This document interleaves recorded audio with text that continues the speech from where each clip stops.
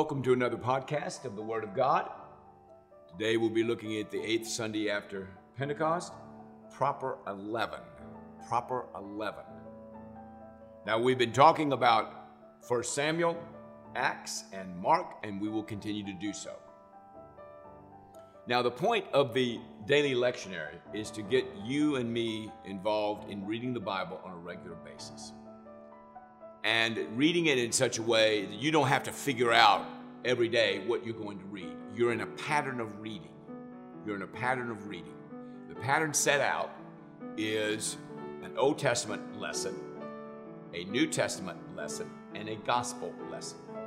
Now, I might remind you that if you wanted to read the Psalms, you may do that also. A complete list of the lectionary readings can be found in the description of this post. So when you see that Psalm reading, you may want to read that also. The reason I don't go over the Psalms is just for the sake of time. But obviously, the 150 Psalms that are part of our reading and our piety and our study and our worship are very, very important. But I'm accentuating the three readings that are done on a daily basis. And so we are in the season after Pentecost day, if you will, the day of Pentecost. And we are looking at the scriptures and learning from them on a daily basis from these 3 points of view: Samuel, Acts, and Mark. Now back to our friend David and Saul in 1 Samuel. And you'll notice in the description of the lectionary readings that we go to 2 Samuel chapter 1:16, and we conclude 1 Samuel. The reason I say that is that Saul is going to die at the end of 1 Samuel. Now, when you start at 1 Samuel 23, you have the continuation of Saul pursuing David. And what's basically happening when you read this is that he just continues to pursue him, and they continue to deal with that on a quite extraordinary basis, meaning that Saul, the king, is trying to kill the one that's going to be king. But as you know, there's no way it's going to work because David is protected by the Lord. What does it say in 1 Samuel 23:14? David stayed in the desert strongholds and in the hills of the desert of Ziph. Day after day, Saul searched for him, but God did not give David into his hands. Beautiful scripture. God's in charge, folks. He is ultimately in charge. He is, as I said in the last podcast, he is sovereign. He is providential. He is the Lord. He is working to protect David. He's also working to protect Saul because he doesn't want Saul killed either. Yet. But David is protected. Now, that doesn't mean you just sit there and don't do anything. But in David's moving around, which he does in many chapters in 1 Samuel, God is protecting him ultimately. So enjoy 1 Samuel 23. In 1 Samuel 24, we have David sparing Saul's life. David could have killed him. I made reference to that last week. He could have killed him. Verse 5, chapter 24. The Lord forbid that I should do such a thing to my master, the Lord's anointed, or lift my hand against him, for he is the anointed of the Lord. David saw him as anointed of the Lord, and he did not have the right to have him killed. He did not give anyone the right to kill him. He was anointed by God. He was God's man, as it were. And David left it up to God to deal with Saul. Very smart, very smart. In chapter 25, so read through that. In chapter 25, we have David, Nabal, and Abigail. Now Samuel died, verse 1, and all Israel assembled and mourned for him, and they buried him at his home in Ramah. And so we have this story of these three individuals. And Abigail actually is a very important person. Listen to verse 38 of chapter 25. The Lord struck Nabal and he died. The Lord struck Nabal and he died, or Nabal, if you will. Then David heard that Nabal was dead. Praise be to the Lord, who has upheld my cause against Nabal for treating me with contempt. And you'll read that to see what that was all about. He has kept me from doing wrong and has brought Nabal's wrongdoing down on his own head. Again, God's in charge. God is ultimately in charge. When you and I trust him with our lives, our souls, our salvation, our daily living, we're going to be a lot better off than taking it into our own hands. Trust the Lord. Trust the Lord. Then David sent word to Abigail, asking her to become his wife. She bowed her face to the ground, verse 41. Here's your maidservant ready to serve you and to wash the feet of my master's servants. Abigail quickly got on a donkey, attended by her 5 maids, and became his wife. David also married Ahinoam of Jezreel, and they both were his wives. So David had quite a few wives. Skip over to 1 Samuel 28. It's a fascinating, reminds me of Macbeth and the 3 witches. Saul and the witch of Endor. Saul and the witch of Endor. Samuel is dead. He's in trouble. He needs discernment. He knows that God has given up on him. He inquired of the Lord. The Lord did not answer him. The Lord did not then give him an answer. He didn't know what to do. Find me a woman who's a medium, so may go and inquire of her. There's one in Endor. Verse 7. Can you imagine consulting a medium, consulting a spirit, and he conjures up Samuel, who's dead? What happens in verse 17? The Lord has done what he predicted through me. The Lord has torn the kingdom out of your hands. This is Samuel speaking. And given it to one of your neighbors, to David. Because you did not obey the Lord or carry out his fierce wrath against the Amalekites, the Lord has done this to you today. The Lord will hand you over to Israel and you to the Philistines, and tomorrow you and your sons will be with me. The Lord will hand you over to the army of Israel, to the Philistines. Now we're going to fight a battle. And it's going to look like the Philistines won because they were better, but that's not what happened. What actually happened was God's in charge, and God handed you over. Again, the sovereignty of God. God doing the impossible. God being in charge of history. God being in charge of every one of our lives. This is why we want to fear the Lord. This is why we want to take the Lord seriously, because he has the power to literally kill us. We saw that. The Lord struck Nabal and he died. The woman came to Saul in verse 21. He was greatly shaken.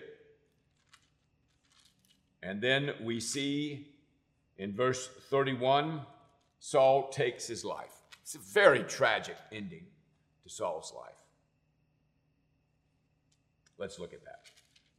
Now the Philistines fought against Israel. The Israelites fled before them, and many fell slain on Mount Gilboa. The Philistines pressed hard. This is chapter 31, verse 2. Pushed hard after Saul and his sons. They killed his sons Jonathan. Jonathan dies. Abimenab, Malchi-Shua. The fighting grew fierce around Saul when the archers overtook him, and they wounded him critically. He said to his armor bearer, draw your sword and run it through me. Armor bearer was terrified, wouldn't do it. So Saul took his own sword and fell on it. He literally fell on his sword. You've heard that idiom, falling on your sword. He killed himself. What a tragic ending. David hears of Saul's death. This is the last scripture for the week of Proper 11. He tells him what happened. And look at what Saul says in verse 14. This is pretty stunning. Why were you not afraid to lift your hand to destroy the Lord's anointed? David called one of his men and said, go strike him down. So he struck him down, and the guy that reported died. David said to him, your blood be on your own head. Your own mouth testified against you when you said, I killed the Lord's anointed. Well, the Lord's anointed was killed by himself. So you will be reading this particular week, Proper 11, about the tragic ending of Saul's life. How David spared Saul many times, actually.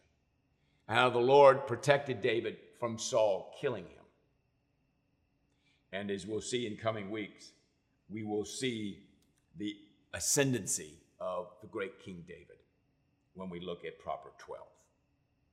In Acts, we turn to Acts 13. Remember, we left Acts with a missionary journey, which we're going to see the rest of the way. We're going to see missionary journeys. Why are we going to see missionary journeys? Because we need to get the message of the gospel out. Why are we doing that? Well, you look at the end of Matthew 28, that's what Jesus told us to do. Go and proclaim the gospel. Preach the gospel to the ends of the earth. Judea, Samaria, to the ends of the earth. Acts chapter 15, 36 through Acts 17, 34 is where we are. No, that's next week. This is Acts 13, 44 to Acts 15, 35. So Proper 11 is Acts 13, 44 to Acts 15, 35. So let's look at those scriptures quickly. Now, what you'll find as you're reading through Acts in the missionary journeys, you'll hear speeches, you'll hear preaching, you'll hear them deal with the crowds that they're dealing with, answering questions, working with them, doing miracles sometimes. Verse 46. We had to speak the word of the Lord to you first. These are the Jewish people. Since you rejected and do not consider yourselves worthy of eternal life, we turn to the Gentiles. Now, what precipitated that? Look at verse 44. On the next Sabbath, almost the whole city gathered to hear the word of the Lord. That's what they wanted to happen. They're here to share the gospel. When the Jews saw the crowds, they were filled with jealousy and talked abusively against what Paul was saying.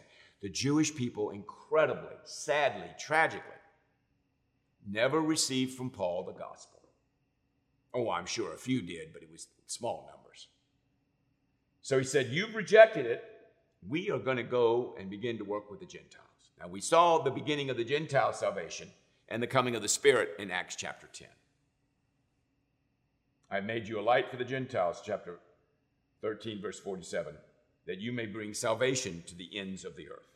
When the Gentiles heard this, they were glad. Yeah, I'd be glad too. And honored the word of the Lord, and all who appointed for eternal life believed. So the word of the Lord spread throughout the whole region, verse 49. All right, the word of God is going out. The Holy Spirit is accompanying them. Miraculous signs attend them. People are joining them. The number of Christians is growing. God is with them. The message of the gospel is saving people. But sadly, the Jewish people are not on board. But the Gentiles, who have been lost for a long time, they are very happy. Chapter 14, again, read these sections slowly, and they have to do with bringing the good news, sharing some sometimes very important theological truths, and interacting with these folks from city to city. Remember last week I reminded you to look at your geography, look at your maps at the back of your Bible, they'll probably be there, and see where they physically are. It'll give you a good feel for their movement. Sometimes you'll have maps that connect the dots for you. I wouldn't be very surprised at all if you had a map that did that. Verse 15. We are bringing you good news, telling you to turn from these worthless things to the living God who made heaven and earth and the sea and everything in them. So, a beautiful example of the doctrine of the faith. Good news, the gospel.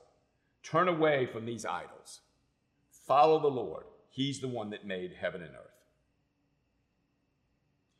On verse 23, Paul and Barnabas appointed elders for them in each church, and with prayer and fasting committed them to the Lord, in whom they put their trust. So after they had evangelized a place, they began to raise up elders, presbyters as it were, and they began to give them authority and pray for them, that as they went from city to city and town to town, and they left the people they had shared the gospel with who had become Christian, then God raised up elders and started churches, if you will, in those areas. And what Paul would do on his missionary journeys, he'd go back and see these people again and see how they're doing. And the letters that he wrote, 13 in all, became letters to these congregations that had been raised up by the Lord and by Paul's preaching. And Paul wrote to them different ones, different groups: Corinth, Galatia, Ephesus, Colossae, Philippi, Thessalonica, Rome, sharing the gospel with them. So we have Paul's journeys in Acts, and then we have the letters to the places that he went to and the people that God saved and the issues they were dealing with at that time. Now, in chapter 15, which is a very famous chapter in Acts, we have a problem in the church with the Jewish people and the idea of salvation. Unless, verse 1, unless you're circumcised according to the custom taught by Moses, you cannot be saved. So they were telling the Gentiles, you got to be circumcised or you can't be a Christian. And Paul was saying, nope, that's not right. You don't have to be circumcised to be a Christian. You don't have to be circumcised to be saved. But the Jewish people that were Christian, Jewish Christians, were saying that you had to. So they called a council at Jerusalem. And all the big shots came. All the big shots came. Barnabas and Paul shared in verse 12 about the miraculous signs and wonders God had done among them. And then James, who we think was the bishop of Jerusalem, spoke up. Brothers, listen. Again, read that very closely. Very good stuff. The early church dealing with a conflict, dealing with a divisive issue, dealing with an issue that could have destroyed the whole process. If every Gentile had to be circumcised, that would have been a big disaster. But that wasn't the message of the gospel that Jesus wanted them to share.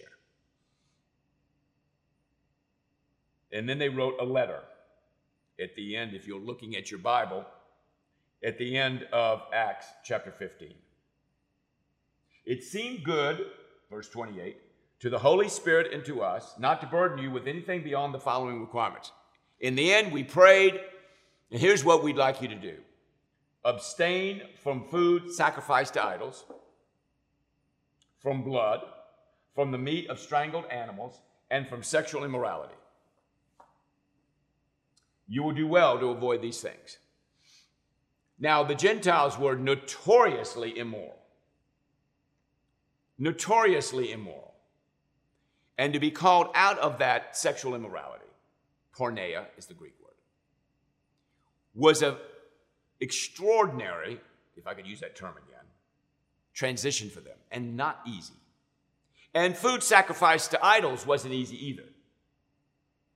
So those are the two stipulations that the Council of Jerusalem made. And then they delivered the message to all the churches. Paul and Barnabas, verse 35, remained in Antioch, where they and many others taught and preached the word of the Lord. So as you're reading the book of Acts, you want to get a feel for what the early church dealt with. Was it perfect? Not by a long shot. Lots of problems. Lots of problems. But the book of Acts is very important in dealing with how the early church began and how they dealt with those problems. Now, we go back to the works of Jesus in Mark chapter 4. Mark chapter 4 and 5 and the beginning of 6 are in our readings for proper 11. And in Mark chapter 4, we have Jesus' teaching ministry, and he's going to be teaching in parables. And I love verse 9, he who has ears to hear, let him hear. Now, did everybody understand what he was saying? No. Only those that had ears to hear. And we're not talking about your ears working. We're talking about spiritual revelation. We're talking about God speaking to you in such a way that you can hear what he is saying. So he has the parable of the sower, which I know all of you know probably quite well. And then he explained it to them. So he told them the parable in verses 1 through 8, and then he explained it to them. I love verse 20. Others like seed sown on good soil. There was only one good soil. 4 soils, 1 good. They hear the word, they accept it, they produce a crop. So what you want to do in your life is you want to hear what God has to say. You want to accept it. You want to allow it to come into your life. And you want to produce a crop. 30, 60, or even 100 times what was sown. Now the differentiation there between 30, 60, and 100 shows you that people receive it in different ways. Consider what you hear, he says in verse 24. With the measure you use, it will be measured to you. And even more, who has will be given more, who does not have, even what he has will be taken from him. It's a basic principle of the Lord, okay? So what you want to do with the miracles, which we talked about last week, you want to read those, you want to see how that impacts you and affects your relationship with Christ. In the teaching, you'll want to learn about the kingdom of God. You want to learn what does Jesus believe? What is his kingdom like? What kind of message does he want to share with me? And so what we do in the lectionary readings is you keep going between Matthew, Mark, Luke, and John, and you just keep cycling through this information. You just keep reading it over and over and over again. Okay? The parable of the growing seed, the parable of the mustard seed, all wonderful parables that are very deep, very theologically deep, very simple in terms of understanding, but very deep in terms of how significant they are theologically. Jesus calms the storm at the end of Mark chapter 4. I made reference to the fact that he can calm the wind and the seas. Quiet, be still. The wind dies down, verse 39, and it was completely calm. He says to his disciples, why are you so afraid? Do you still have no faith? They were terrified and asked each other, who is this? Even the wind and the waves obey him. So he's working off of the idea of casting out devils. He's healing people dramatically, in a dramatic way. We'll see that coming up in the next chapter. And he has power over the wind and the waves. He can actually calm storms down. A furious squall came up. The waves broke over the boat, and Jesus is sleeping. So he's not concerned about it because he knows he's not going to die because he has power over the things that the disciples thought were trying to kill him. The wind and the waves and the squalls and the bad weather. Jesus wakes up, as I said earlier, quiet, be still. He takes care of the problem. In chapter 5, we have the healing of a demon-possessed man. It's a beautiful chapter from verses 1 through 20. And then we have the dead girl and a sick woman. And again, great example of tremendous, tremendous power. So this person has power over the wind and the waves. This person has the power over demons. This person has the power of somebody dead. There's nothing he can't do. And when you find out that he is the creator of the universe, and he is an eternal being, and he's in fact God, then you begin to understand that. He's showing them that in Mark's gospel. I don't think that many people really understood what was going on, but their eyes could not belie them. He was doing things that no one had ever seen before. Incredulously, in chapter 6, he goes to his hometown, accompanied by his disciples, verse 1. He teaches in the synagogue as he normally does in the Sabbath. Many who heard him were amazed. Where did the man get these things? What wisdom has been given him that he even does miracles? How did this happen? It's a good question. Isn't he a carpenter? Isn't this Mary's son and the brother of James, Joseph, Judas, and Simon? Aren't his sisters here with us? I know this guy. I knew him when he was 10, 15, 18, 25. Well, I didn't see this coming. We know his family. They can't do anything like this. And they took offense to him. The Greek word is scandalon. He was scandalous. So rather than embracing him, they rejected him. And Jesus famously says in verse 4 and 5, only in his hometown, among his relatives, and in his own house is a prophet without honor. He could not do any miracles there except lay a hand on a few sick people and heal them. And he was amazed at their lack of faith. So their lack of faith precipitated in a situation where he did very few healings. So our faith is extraordinarily important. It's important to believe. And what Mark is doing is he's showing how important and significant this person is and who he really is. And he's encouraging us to put our faith in him. And through his teaching, and through his preaching, and through his casting out of demons, through his healing, and his evidence of his, if you will, godlike power in calming the winds and the waves and doing other things, we can come to believe that he truly is the Messiah.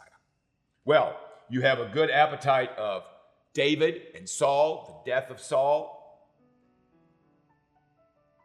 You also have this phenomenal council that's called together in Jerusalem in Acts 15, where the church is preserved, even though it could have gone south, with the Jewish people wanting Gentiles to be circumcised. And then finally, the work of God that Jesus does in Mark chapter 4 and 5. We'll pick up with each of these scriptures next week as we continue our journey in the Word of God. God bless you and have a wonderful week.